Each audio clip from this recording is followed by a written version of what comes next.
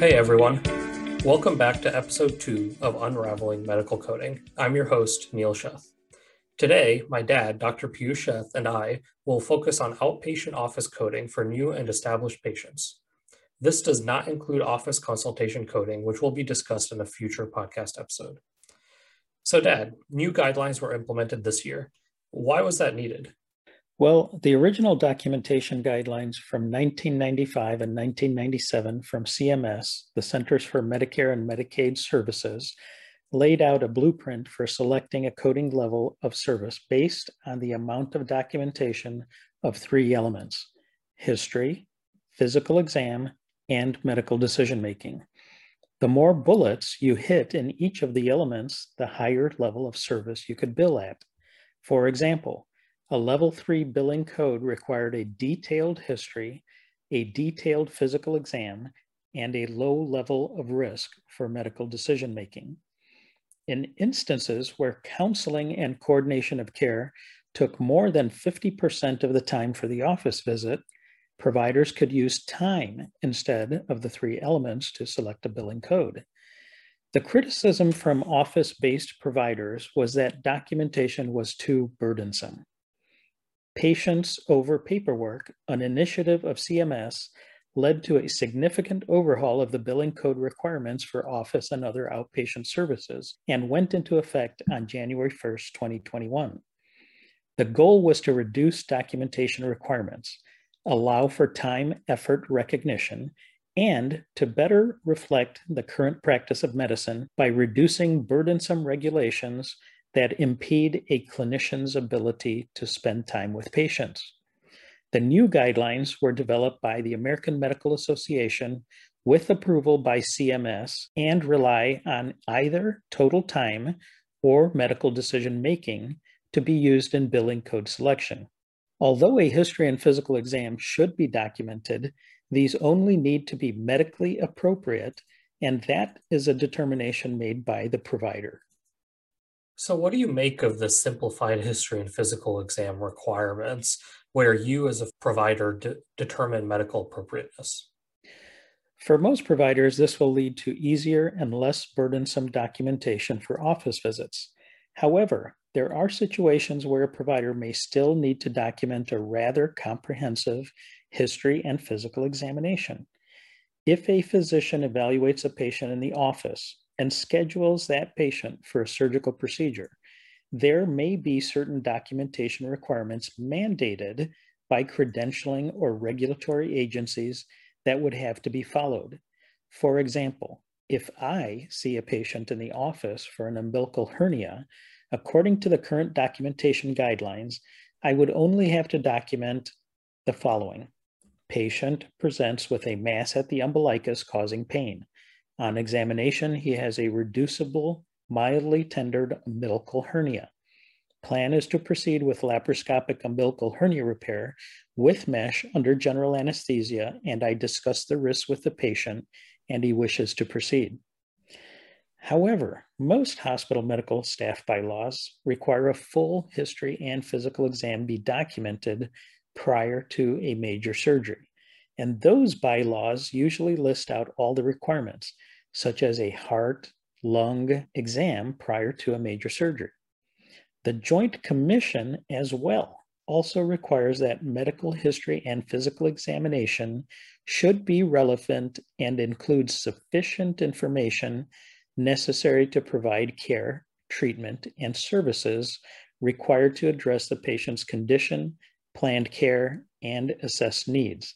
A history and physical must be completed and entered into the medical record for any high-risk procedure, surgical procedure, and any procedure that involves anesthesia services. So in this example, you can see how the documentation guidelines can seem to be at odds with certain regulatory requirements. That's pretty interesting. So let's talk about selecting a billing level code. You said that this could be done using total time or by medical decision making. Can you explain further? Yes. Selecting a billing level can be done by total time or medical decision making.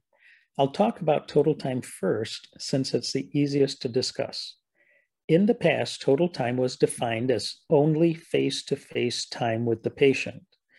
The new definition for total time includes both face-to-face time and non-face-to-face time spent by the billing provider on the day of the encounter. The new definition excludes time for activities performed by clinical staff. Let's break this down. Face-to-face time is the time you are with the patient performing the medically appropriate history and physical exam and any discussions with the patient, their family, guardian, or caregiver. Non-face-to-face time is time spent preparing for the visit, such as looking through the patient chart to gather information, reviewing or entering data into the medical record, ordering tests or medications or other services, reviewing or interpreting test results, or referring, communicating, and or coordinating with other healthcare providers. You cannot, however, include time that your clinical staff spends performing other activities, such as taking vital signs or scheduling surgery. Also, you cannot include time you spend on another day performing any of the above tasks. It must be time spent on the same day of encounter. Each billing level code has an associated time range. Okay, that definitely sounds easier than the previous method and seems to be more practical. What about using medical decision making instead to select a billing level? This is a little trickier, but in my practice, I almost always use medical decision making when selecting a billing level. Medical decision making is broken up into three elements: problems, data, and risk. Let's look closer at each of these three elements. Element 1, problems, refers to the number and complexity of problems addressed. Problems can be self-limited or minor, acute, chronic, a new problem undiagnosed with uncertain prognosis, or an illness that poses a threat to life or bodily function in the near term if not treated. Acute problems are further subdivided into uncomplicated, with systemic symptoms, or complicated. Chronic problems are also further subdivided into stable, with exacerbation, progression, or treatment side effects, or with severe exacerbation, progression, or treatment side effects. An example of a self-limited or minor problem would be a pimple. A new problem, undiagnosed with uncertain prognosis, would be diarrhea of unknown etiology. Unfortunately, there are no nationally published databases stratifying medical problems into these categories, so for the most part, we use medical judgment. Element 2, data, refers to the amount and complexity of data reviewed or analyzed. It deals with ordering tests, review of test results, review of external notes, assessment requiring an independent historian, such as a parent or guardian, independent interpretation of tests performed by another provider, or discussion of test interpretation or management with another provider. The final element, risk, refers to the risk of complication or morbidity or mortality from patient management, diagnostic testing, or treatment. For example, management of prescription drugs is considered a moderate risk, whereas a decision regarding major surgery with patient or procedural risk factors is considered a high risk. When selecting a billing level based on medical decision making, you only need 2 of 3 elements. You would obviously want to use the 2 elements that minimally qualify for the highest billing level. Well, that definitely seems a lot more complicated than using total time. So, why do you mostly use medical decision making in your practice? Well, Neil, total time is hard to accurately document. In fact, your documentation should reflect the tasks you performed during the time you are claiming.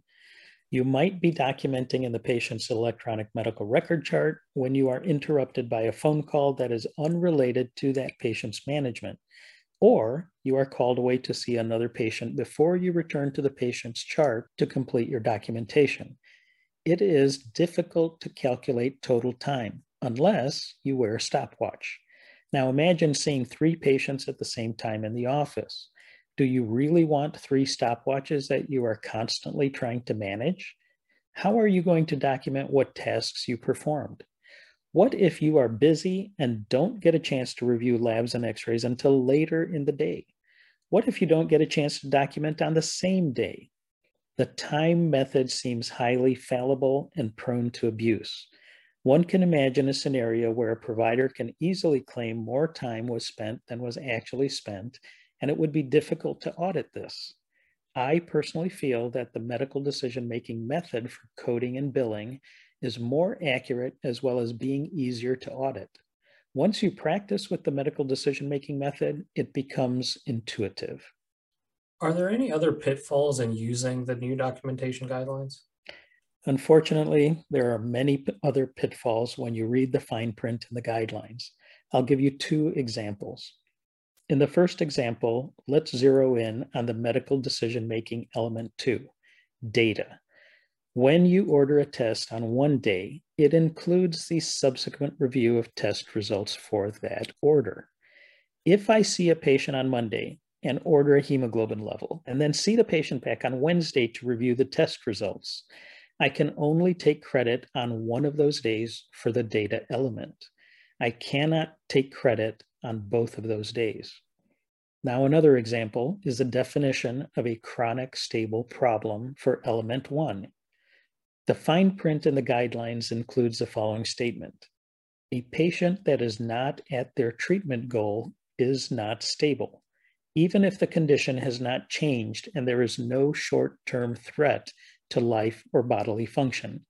As an example, a patient with persistently poorly controlled blood pressure, for whom better control is a goal, is not stable, even if the blood pressures are not changing and the patient is asymptomatic. This patient would then be classified under chronic problem with exacerbation, progression, or treatment side effects, which bills at a level 4 billing code.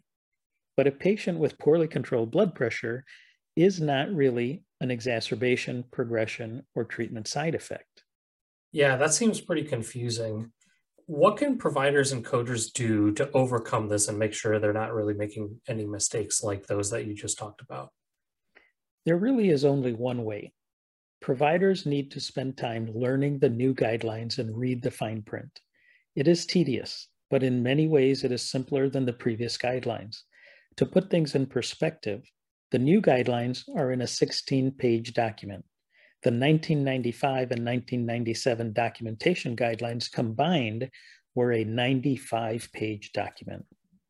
So, as this is implemented, what's your take on how the guidelines will affect the economics of healthcare? When using the 1995 and 1997 guidelines, the bell curve distribution of billing code usage usually centered around level 3 codes. Since January, I have been following the guidelines and have seen my curve shift towards higher level codes. I suspect that office-based physicians will see a similar shift, and this will mean that our healthcare system will have higher expenditures. Only time will tell how that will affect our economy. Well, I'm eager to see if you're proven correct. Thanks, Dad, for explaining outpatient office coding. For our listeners, check out the show notes of the podcast where you'll find a link to the AMA website with the new guidelines. Stay safe and healthy. Unraveling Medical Coding is a production of Coding Solutions, LLC.